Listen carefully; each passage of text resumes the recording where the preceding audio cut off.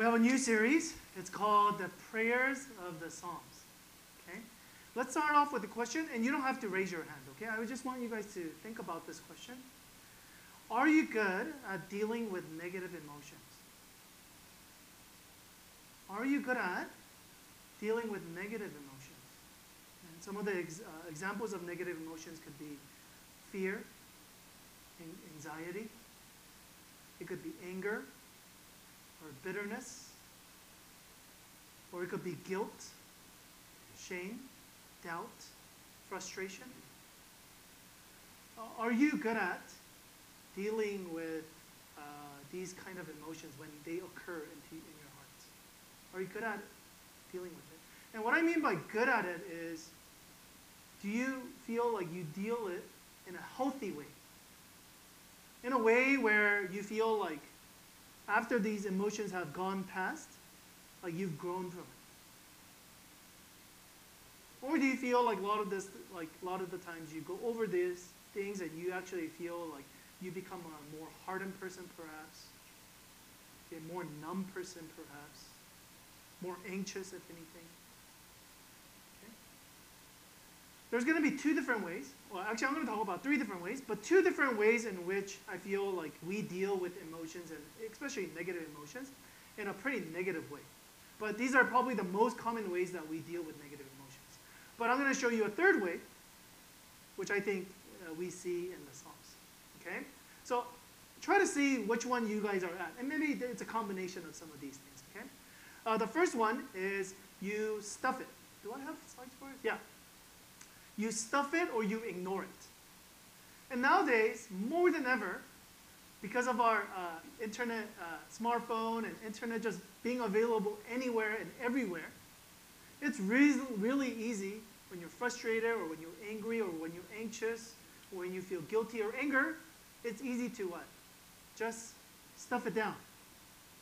And it's really easy to ignore it. And there's various reasons for it. Okay? For some of you guys, maybe you grew up in a family where your family modeled that it was not good for you, or maybe you heard some comments that you shouldn't feel these negative emotions. Okay? Especially when it comes to anger. You go, like you're not a baby anymore. Don't get angry. Okay? Or you might have heard something like, good girls don't get angry. Okay? So you might have verbally heard things like that. Or you might have seen your parents or people you look up to when they were angry or frustrated or bitter or anxious, instead of dealing with it or talking about it, they just went out. Or they just distracted themselves. And you saw that and you go, oh, that's how you deal with it. Or for some of you guys, maybe you weren't modeled that, but just it was too overwhelming for you. It was too much for you to handle. So it was easier for you to just stuff it or to ignore it. Okay? Now, more and more studies are actually showing us that if you do not deal with emotions, what happens? It doesn't just leave away. It doesn't just heal with time. It actually makes you really bad. And what I mean by bad is there's a lot of emotional, like they actually say depression, most of the reason why people are depressed is suppressed anger. Okay? So because they keep swallowing this like energy that they have, and they keep swallowing it just bursts in there, what happens? You become numb to feel things. So therefore you become depressed. I'm reading a book, and it's like a science book about like our physical body, and he basically makes a claim that because we don't deal with emotions very well, that's what actually leads to cancer.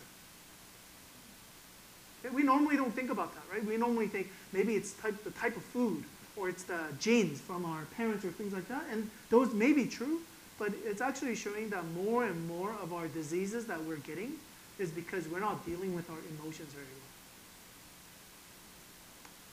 So, one way is to stuff or ignore your emotions. Okay? But nowadays, especially more in 2023, this is the way to really do it, which is to spew it out. Okay? To express it. You feel angry? Express it. You feel anxious? Then express it. They go so far as to basically say, whatever you feel is who who you are. Okay? So they say, are you in a relationship but you don't feel it? Then what are you doing? You're not being genuine. You're faking it. So therefore, what do? Then leave that relationship. Leave that marriage. Leave your kids. Why? You don't feel it anymore. So they actually say, go really far. So one extreme says ignore altogether. The other extreme says express it so much so that that becomes your identity. That's who you are. Okay? And this side would say the reason why you have problems is because you've been repressing. Okay? But this side, they look at the people who are spewing it and they go, whoa, these people got issues. They got emotional issues. They can't handle their emotions. Look at all the crazy things they're doing because of their emotions. Okay? So we see how both of these are actually not very adequate way to deal with negative emotions.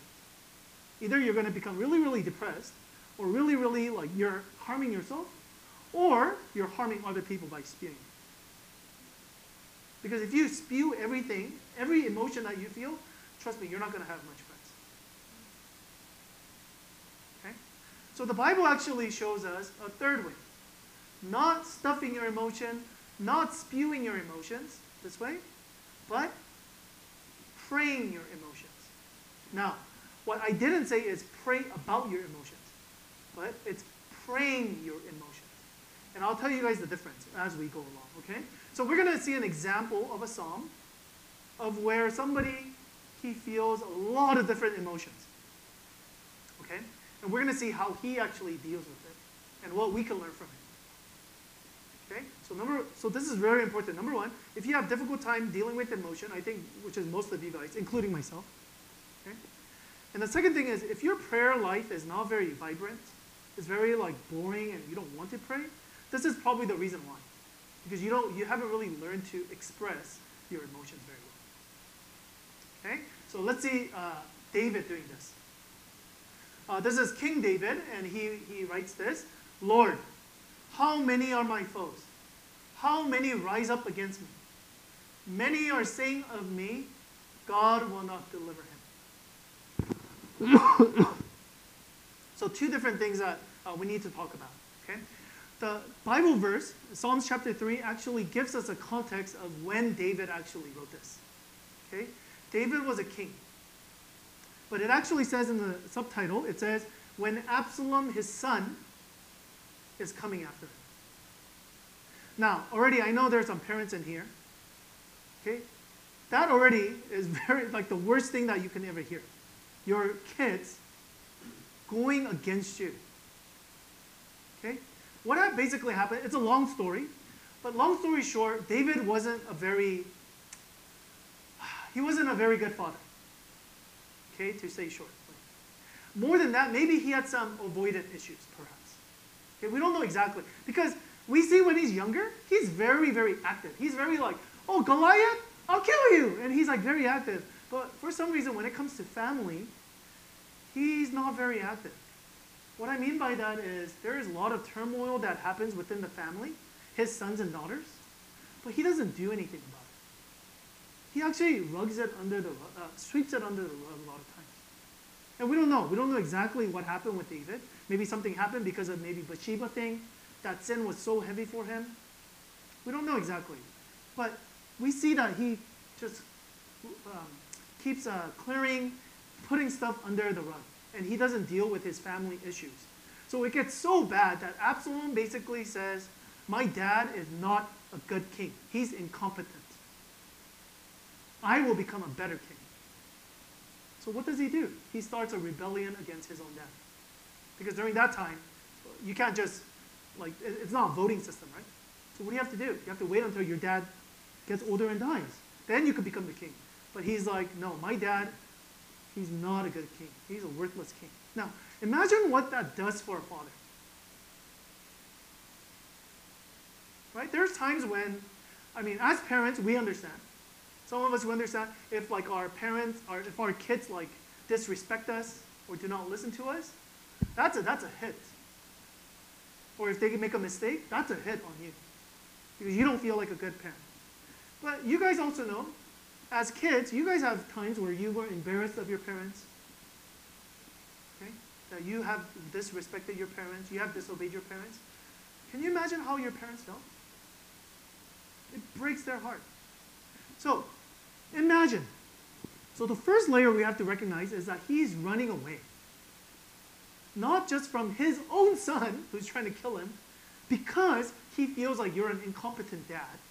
But not only incompetent dad, you're an incompetent king. So he feels like he'll do a better job than you. Can you imagine that? Can you imagine the psychology? Can you imagine what kind of emotions are going through your mind? Not only that, he convinced your general, he convinced your advisors that you trust, your best friends, to go against you. What kind of emotions are going through his mind? Anger, bitterness, confusion, fear, anxiety? Can you imagine all the different things that's going through his mind? So that's kind of the first layer, that he literally has a fear. Okay, because literally people are coming to chase him and kill him. You know, there's like some, I don't know if you guys have met any like really, what's the word, like anxious people? Or like they're always like very, what's the word I'm looking for? They're always like, someone's like, we're in danger. Like we have to be careful kind of a thing. What's the word? Paranoid, yeah. But literally, he's not paranoid. Literally, an army is coming to take him, subdue him, and kill him. This is real fear. Real physical fear. But not only that, the emotions that he must be going through.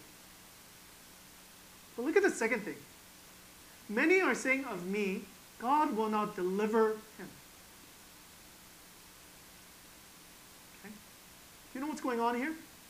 These are all the people of Israel basically saying, yeah, David's not a good king. Do you guys remember the story of David and Bathsheba? David and Bathsheba's story is basically, right? Everybody's in war, and David's just like, la, la, la, la, la. He's on a vacation, and he sees a beautiful woman, and then, even though he knows she has a husband, she has a baby with him. Baby with her. Okay?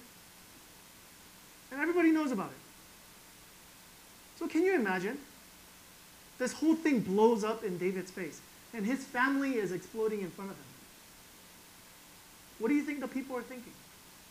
They're thinking, you absolutely deserve this. Okay? What, you defeated Goliath and all that stuff, but look at you now. You're running away from your own son. You think God will rescue you? You deserve this. So his identity is also falling apart too. We don't know exactly where David's identity really was. But imagine if he says, I'm a great warrior. But look at you now. You're running away. Maybe he had the disillusion that he's a great father. Well, that's no longer there. Maybe he thought he was a good king. Well, your people and the people that you were advisors, they're all going against you. General is going against you. Again, what do you do? Okay? And you have sinned against God. Who do you have? So there's a lot of different emotion that he must be feeling, if we could imagine. And some of you guys have felt, maybe not all of these emotions together, maybe not to the nth degree perhaps, but you guys have been through some of these things before, where you felt betrayed, where you felt alone and isolated, when you felt fearful and anxious. And you didn't know for certain what was going to happen. But it's really important because these are very negative things, right? And again, most of you guys, with your negative things, what did you do? You either, again, stuff it, ignore it, or you spew it out to somebody else. But what do we see David doing here? He's expressing these things to God. He's not hiding it. He's not making it like lessen. No, he's actually expressing these things to God. So for some of you guys, I know expressing emotion comes maybe easier for you. But I know that for others of you guys, expressing emotion itself is very difficult. And I'm actually in that camp. Okay? But we see clear examples. If you just read Psalms, throughout all the chapters, we see David really expressing himself. I think he was a very emotional person. Okay? And he was very good at it. But, again, this shows us, for some of you guys who are like, no, negative emotions are bad. Anger is bad. Oh, fear is bad. I'm just going to, I need to man up or woman up. No. God has given us these different emotions for a reason. And we can express them to God. God is not fearful. God can handle it. Okay, God's not going to go, oh, that's too much anger. Oh, that's too much anxiety. That's too much worry. Your friends, your family members might do that, but God is not going to. So you need to hear the first part. Okay? Now, but we need to also not just talk about our emotions. Okay? Because it's not enough to just talk about our emotions. Okay? It's easy to just go, God, I'm angry. Okay, you heard me, right? Okay, bye, kind of a thing. But that's not what David does. David actually goes a little bit further. Okay? And this is what the differentiation between praying about our emotions and praying our emotions. Praying about our emotions is, God, I feel this way, I feel this way, I feel this way, the end. But praying our emotion is you express them to God, and then you reflect or meditate upon God's truth, and you deal with your emotions with God. Does that make sense? So it's like a counselor. It's not just a friend who just says, oh yeah, you feel angry? Oh yeah, you should be totally angry. Oh, that person messed up. But more than that, it's like a counselor and says, what happened? Why do you feel this way? Is it logical for you to feel the way you do? And actually learn to see and meditate upon it. And this is what we're going to see with David. He has fear. He has anxiety. He has a lot of negative feelings, but he doesn't stop here. He's going to continue and he's going to see, okay, I need to think about certain things. I need to meditate upon certain things. Okay, this is what he does. But you, Lord, are a shield around me. My glory, the one who lifts my head high. I call out to the Lord, and he answers me from his holy mountain. I lie down and sleep. I wake again because the Lord sustains me. I will not fear, though tens of thousands assail me on every side. So do you see what he's saying? He doesn't just say, I have fear, God, bye. But he says, he meditates upon this thing. You, Lord, are a shield around me. And we're going to talk about these things a little bit more. Who lifts my head up high. But look at the result of him doing this. Okay, he says, I have come to you with my emotions, and and I am processing my emotions with you by thinking about this thing, and look at the result. Look at him. I lie down and sleep. Can you imagine? First thing I'm thinking is, how can you sleep through that? You literally have people coming to capture you.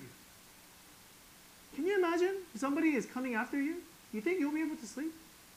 But not only that, right? Not only the physical thing, but the emotional, the mental stress. Right? Your son, all your friends abandoning you, betrayed you, the anger that you have, the anxiety that you have. You think you're going to sleep? You can't. But what happens? Because he's able to express these things and process these things with God, he's saying the result is, I can sleep. I can sleep. I can sleep sound. Why? Even though, again, 10,000, literally tens of thousands are coming after him. And he says, I'm okay. So what is he doing here? How is he able to process these things? How is he able to process these emotions, right? And this is very important. He doesn't say, after everything has become good, I'm okay now, right? Oh, me and Absalom, we're good now, so I could sleep now. No, he says, in the midst, through the 10,000, they're attacking me right now, I will not fear. The problem is not solved. I'm still running away. I still have issues. I can still sleep at peace. Okay? How is he able to do that? Okay, it's because he's able to process, not only talk about the emotion, but actually meditate upon God's truth. Okay, so there's a lot of things, but let me just point out 3 things for you guys, yeah? The first thing is but. The first thing is but. Okay? And I think this is really, really important. This one word, that changes everything. When we're in negative emotions, there is no but, right? When you're in anger, anger is all you got. Anger is all you see. Revenge is all you see. Bitterness is all you see. End of relationship is all you see. When you're scared, you don't see light. You see darkness. That's all you see. Right? And that's why we keep going. We just get, it just, in our emotions, it just gets progressively worse and worse and worse and worse. And that's why, again, some of us, we go into distraction mode. Because it just spirals down. And it just becomes worse and worse and worse. But he says, but you. But you. So what does he do? He changes his perspective. He says, I feel this way. Yes, I do feel this way. I don't feel very good. I feel guilt. I feel shame. I feel regret. But, and this is very important. I hope that all of you guys learn to say but when you're talking to God. Because when you just say I, it's endless. Your problems and my problems are endless. Your fear, my anger, it's endless.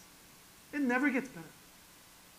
So if I just keep thinking on I, or them, I get nowhere. So what does he do? He stops himself.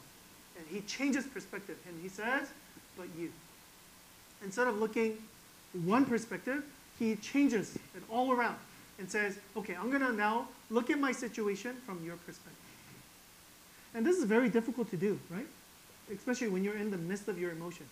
And that's why, again, it's very, very important that you pray your emotions. Okay? So that's the first thing. But gives you hope. But gives you a different perspective. But changes it from you or them to God. And that changes everything. Okay? So that's the first thing.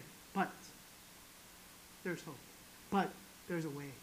But things are going to get better. Okay? Second thing is, you are a shield around me, my glory, right here. This is very important. Okay? Before, we all have different glories. Right? Different things we say, this is what's going to make me important. Or this is what makes me important. And for David, we talked about several of them. He might have said, I am a great warrior. Not anymore. I'm a great father. Failed. I am a great king. Failed. Yeah, failed in every single thing. So what shield does he have now? What's going to protect him now? Who? What? He has nothing. He's a failed father, failed king, failed warrior, running away with his tail behind his back and just running away from his own son. He has nothing. So what does he do? He changes his glory. Instead of saying, this is what makes me who I am, this is what my identity is, he changes it all together. It's not my career. It's not the money I make. It's not how much success I have. It's not my relationship. None of these things. What's going to be my shield? It's going to be God instead. So God is going to be my identity. God is the thing that's going to really lift me up high. Okay? That's the second thing. Last one. I call out to the Lord and he, let's do this one first. The one who lifts my head up high. I call out to the Lord and he answered me from his holy mountain.